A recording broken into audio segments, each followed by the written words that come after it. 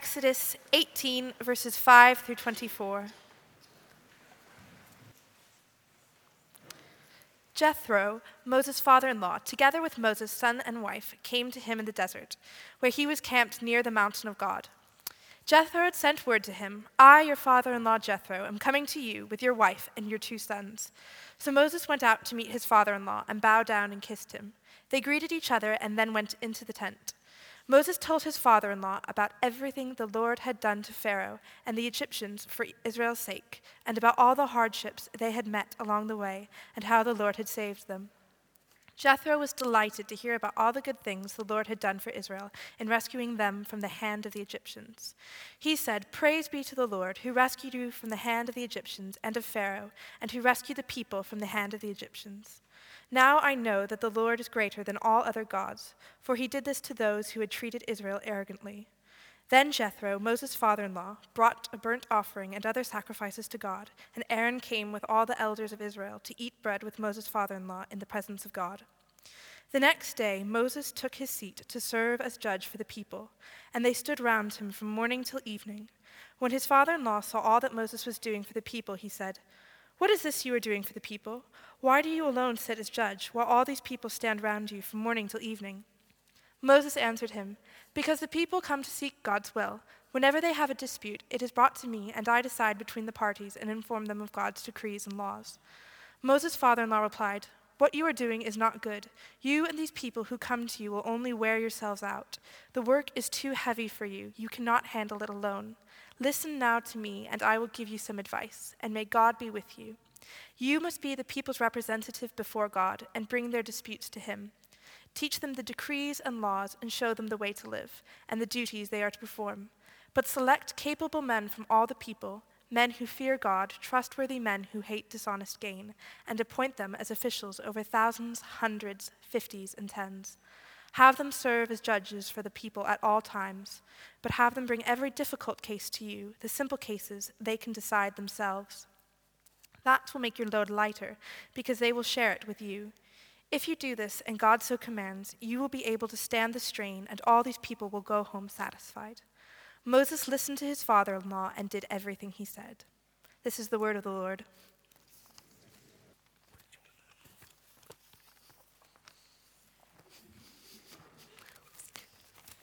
Let's pray.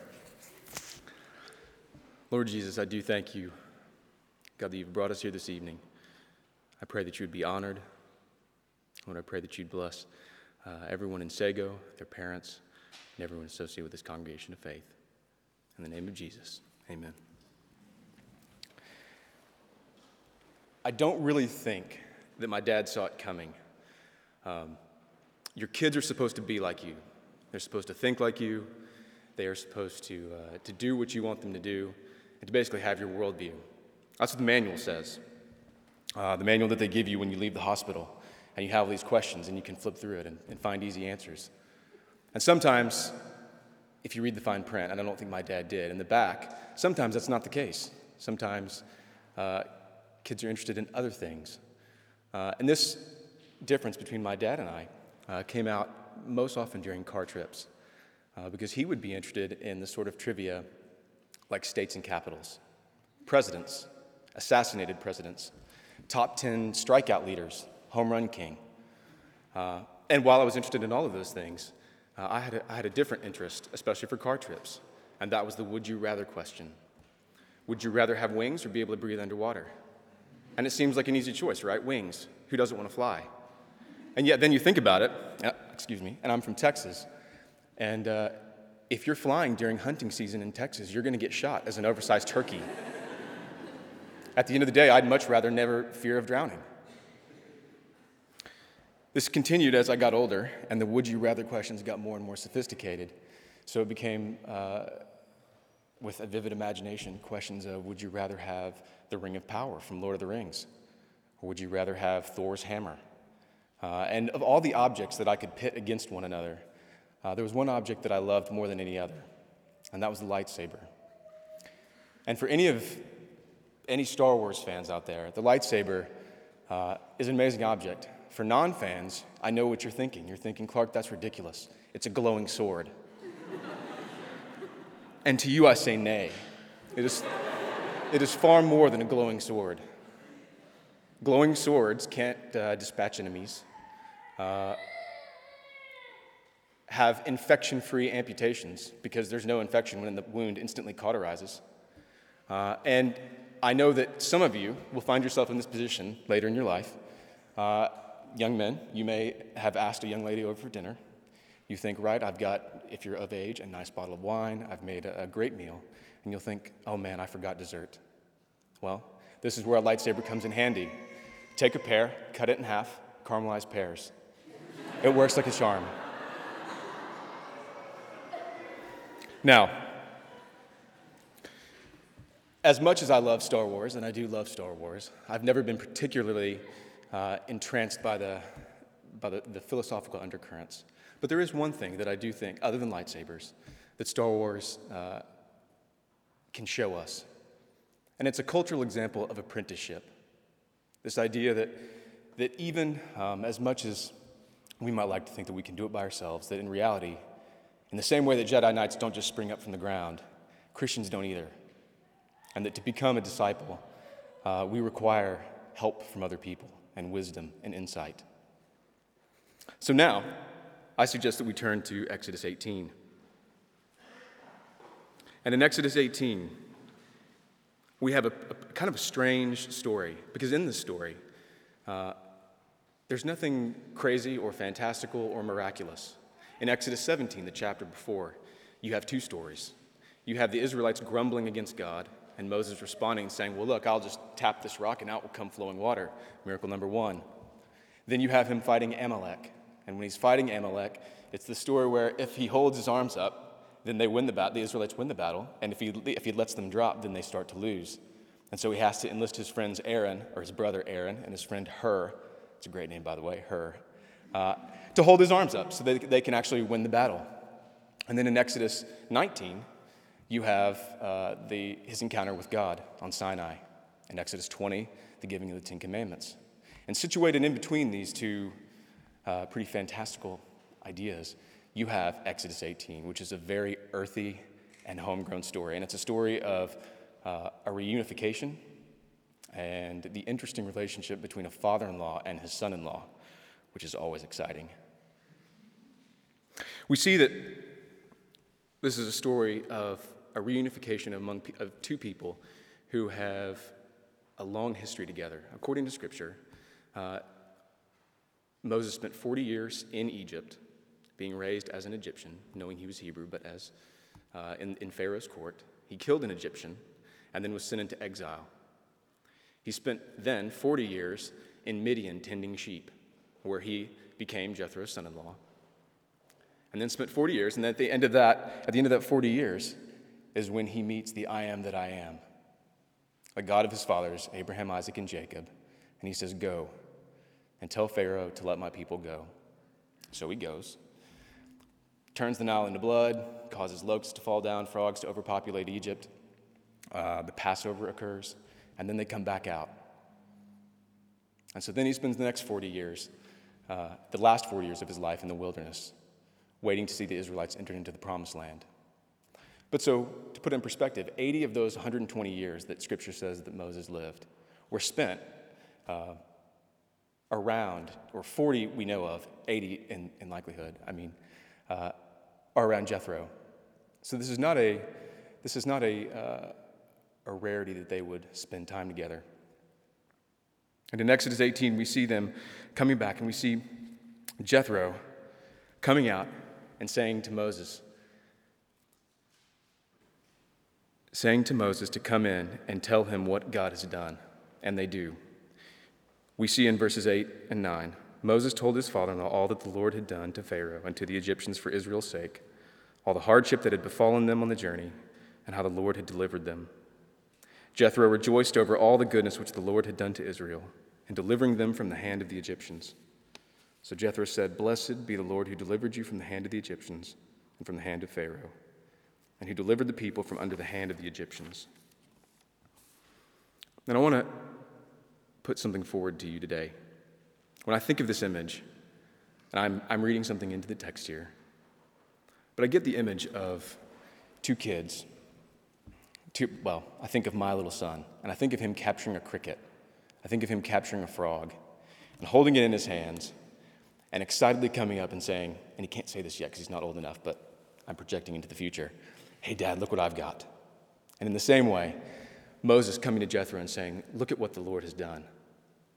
Look at the amazing thing that the Lord has done," and having a glint and a glimmer in his eye that someone that we think of as 80 may not have all the time. No offense intended to any octogenarians in the audience today.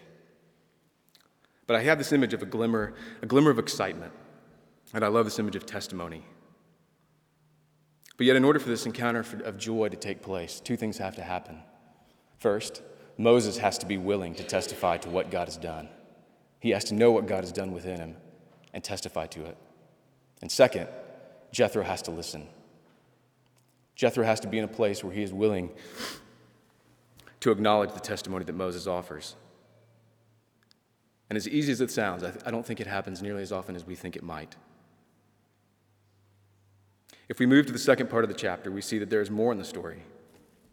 And we see in 18:13 through 19 and 24, "The next day Moses took his seat to serve as judge for the people, and they stood round him from morning till evening.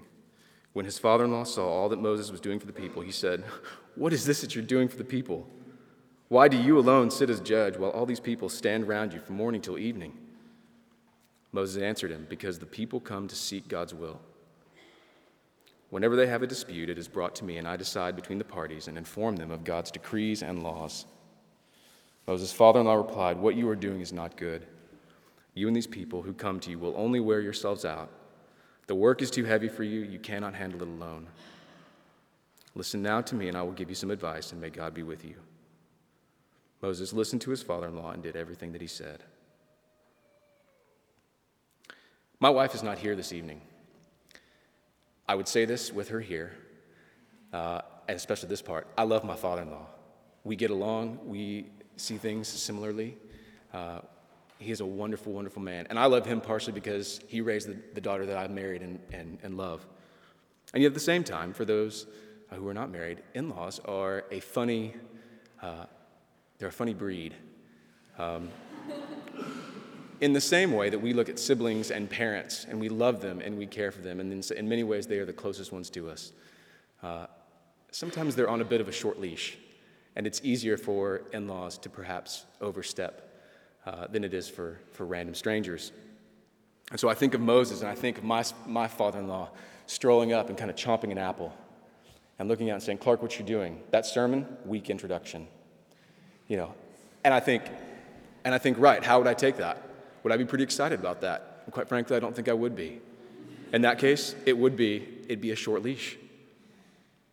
And we all know the sting of what happens when people critique us, when they say that anything that we are in charge of is not good enough, or even could be done better, even if they're right. To his everlasting credit, Moses did not respond in this way. And rather than justifying himself to Jethro and saying, "Hey, Jethro, you weren't there. God didn't use you to get people out of Egypt," which is what I would probably say, and be completely wrong. "You should leave me alone, let me do it my own way." Instead of saying that, Moses was humble enough, and they had a shared history that allowed him to take that and humbly accept it. And not only that, but do it with an apparent humility. And so I want to ask one question to you right now.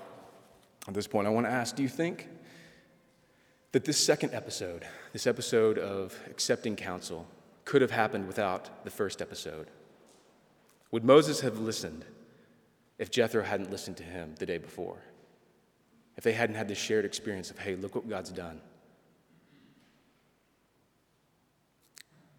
And Moses knows beyond a shadow of a doubt that he and Jethro now share a vision of the goal, and that is obedience and faithfulness to God.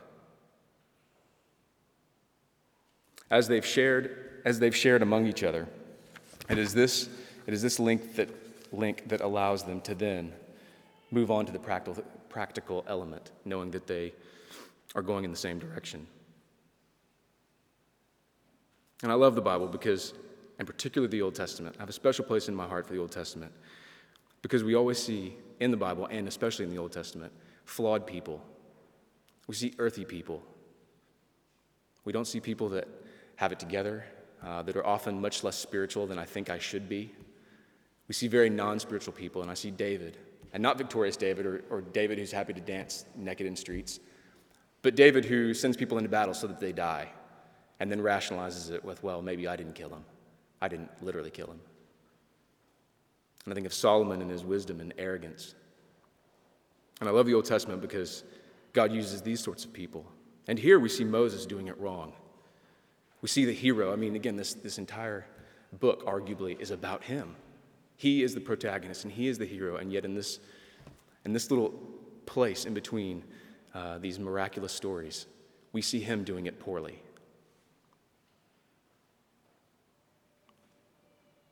And yet we also see in Jethro someone who is willing to not control every situation, who is content to listen, to behold, and to understand and rejoice with what God is doing in others.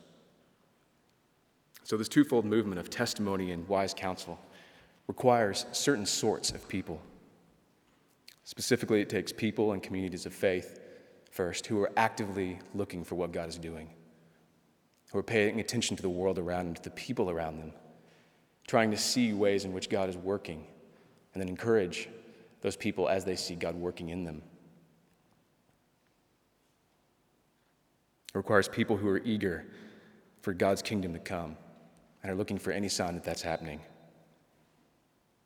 And when I ask myself this question, am I the type of person that is eager for these things? I think no. I'd much prefer to shut myself off and worry about my own spiritual struggles and my own spiritual triumphs. And so for that reason, I imagine I'm not entirely alone in this, need eyes to see and ears to hear what God is doing around me. And in addition to people that desire to see and to hear, the process of testimony and joy requires people that are willing to listen, to testify. And that requires that we ask Christ to be present within us, to change us, to make us into people that have something to testify to.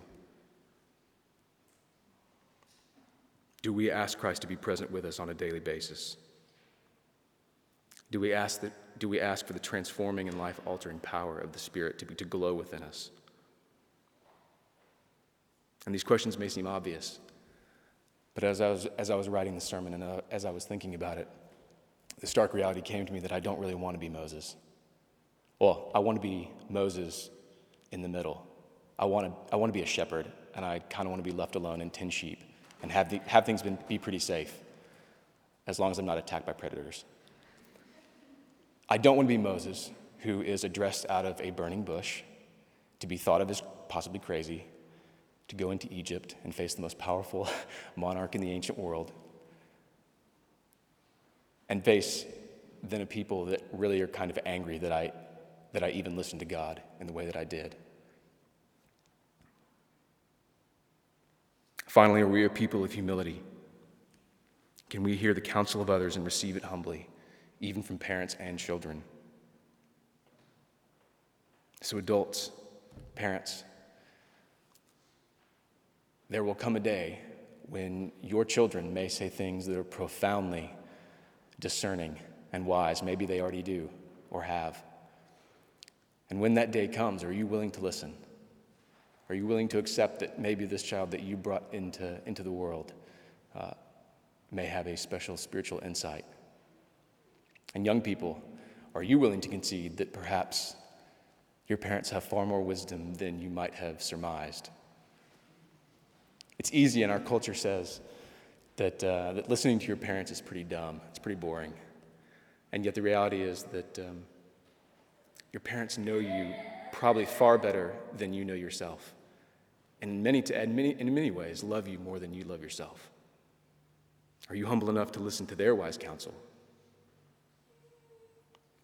As I continue to get older, I'm frequently confronted with the vastly superior wisdom of my own father. And only now do I look back with a bit of shame at the ways in which I neglected his counsel over the years. Tony Evans is a famous, a relatively famous pastor in Dallas, where I'm from. And he tells a story that when he was growing up, his father was a dock worker and left the house around 5 every morning. But on the outside chance that Tony would be up that early, if he was sick or just wanted a glass of water, he always knew that his dad would be in the living room praying for his kids and praying for his family. So as a community, do we beat our collective breasts as Tony's father did for young people in this congregation? Young people, do you beat your breast for your parents? Do you pray for your parents? Do you pray for your leaders? The kingdom that is coming is no respecter. Well, it does not seem that the kingdom that is coming is much of a respecter of age, and to some extent, even the familial relations. Jesus has some very interesting things to say about the kingdom and the relations that we operate under now. And yet it is clear that a shared vision can do wonders. Do we live in that reality now?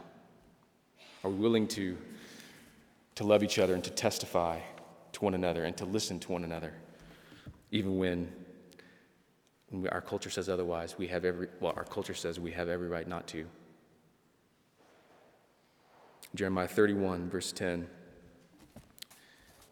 through 14 says, "Hear the word of the Lord, O nations, and declare it in the coastlands afar off, and say, He who scattered Israel will gather him and keep him as a shepherd keeps his flock. For the Lord has ransomed Jacob and redeemed him from the land of him who is stronger than he. They will come and shout for joy on the height of Zion, and they will be radiant over the bounty of the Lord, over the grain and the new wine and the oil, and over the young and the flock and the herd. And their life will be like a watered garden, and they will never languish again. Then the maiden will rejoice in the dance, and the young men and the old together. For I will turn their mourning into joy, and will comfort them and give them joy for their sorrow. I will fill the soul of the priests with abundance, and my people will be satisfied with my goodness, declares the Lord. Then the maiden will rejoice in the dance, and the young men and the old together, for I will turn their mourning into joy, and will comfort them and give them joy for their sorrow. I will fill the soul of the priests with abundance, and my people will be satisfied with my goodness, declares the Lord." Amen.